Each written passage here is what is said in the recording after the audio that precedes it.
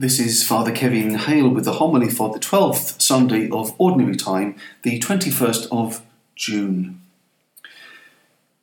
You don't have to be especially observant or a social scientist to realise that over the last few months our lives have been gripped by a very real fear and anxieties.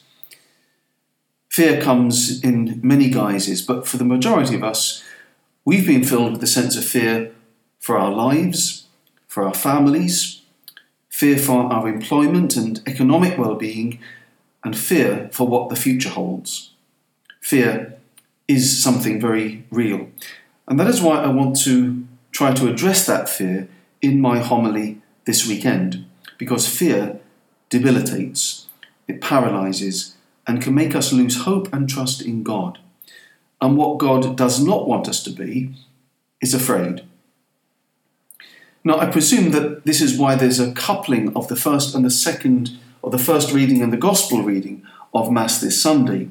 Jeremiah the prophet was an outstanding human character. He was one of the great prophets of Israel. But at the same time, he was often not sure of himself. He felt he was too young. He was beset with doubts. And he seems to have cultivated what today we might call paranoid fears. Listen to what he says. I hear so many disparaging me, terror from every side. Denounce him, let us denounce him.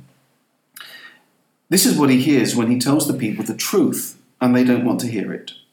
No prophet is actually ever met with a positive response. They all got a lot of negative reaction and feedback. All those who used to be my friends watched for my downfall.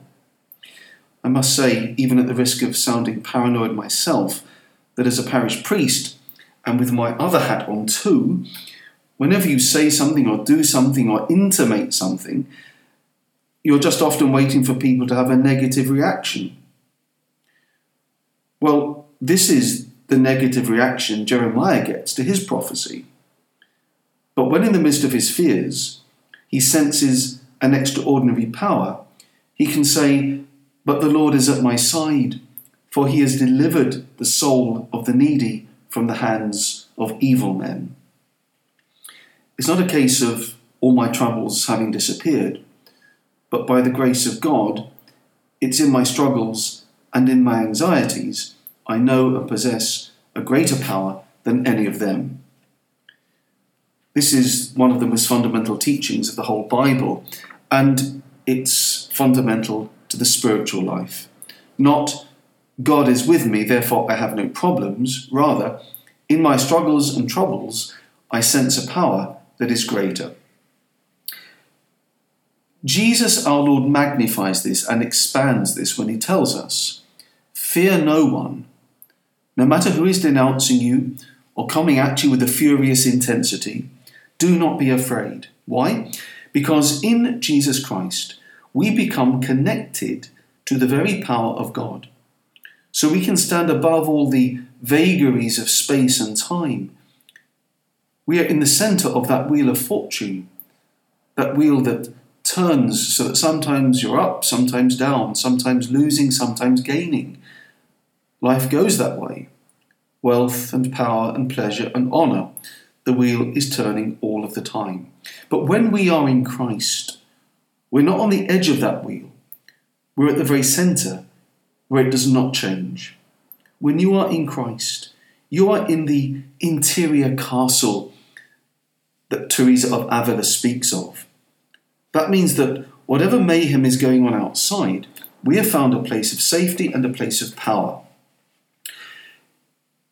Jesus says that we have to be concerned with those who kill the body but cannot kill the soul.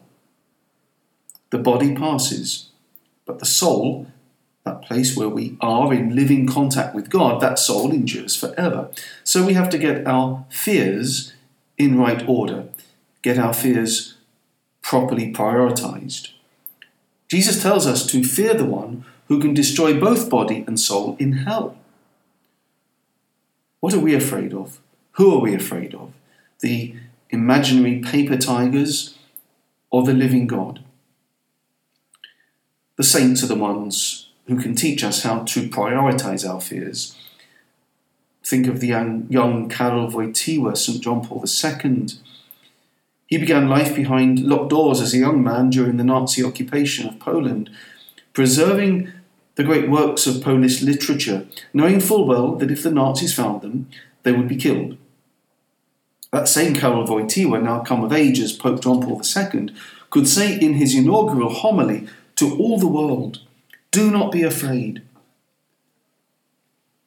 And he was having all those experiences of the barbarism of the 20th century, and therefore had every right to feel justified in his fears.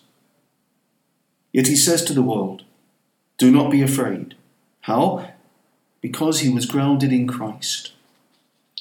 Or think of a recently canonized saint, José Luis Sanchez del Rio, a young Mexican who during the Cristero period, when the Mexican government turned violently against the church, putting priests and nuns to death and burning down churches, trying to stamp out Catholicism. That young man, all of 14 years, stood up for his faith, despite huge opposition, threats, and the worst kind of torture, and finally the reality of the firing squad. He wasn't afraid of those who could kill the body. He was more concerned with his soul. He was living in Christ, and therefore found the place of peace and safety even under the worst conditions.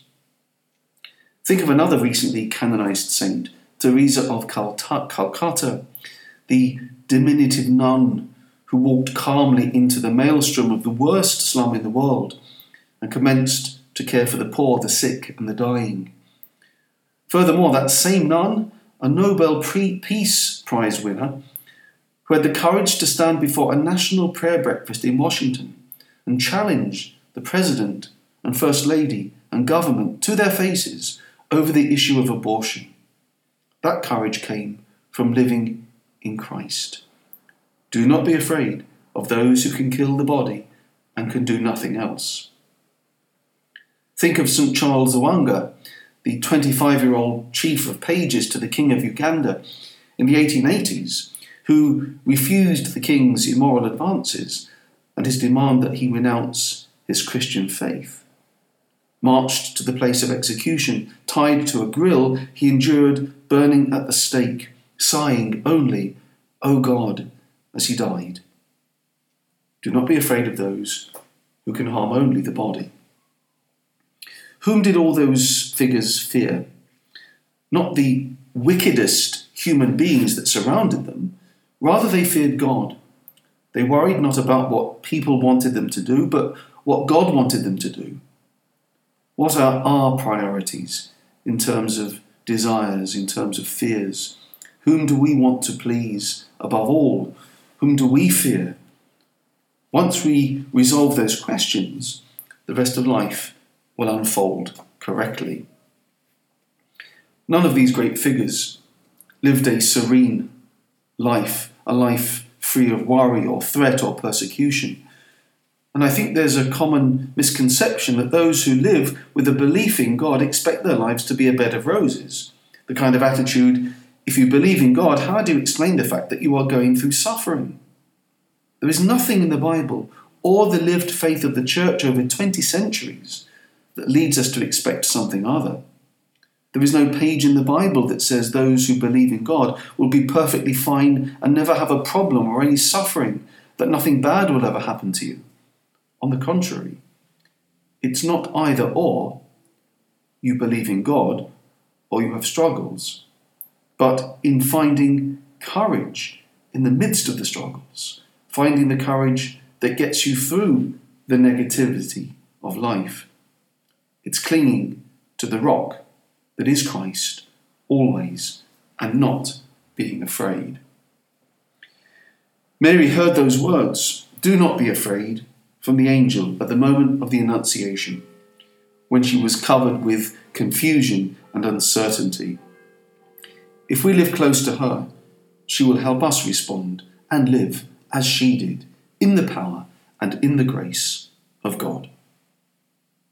Let us pray. Grant, O God, that we may always revere and love your holy name, for you never deprive of your guidance those you set firm on the foundation of your love. Through Christ our Lord. Amen.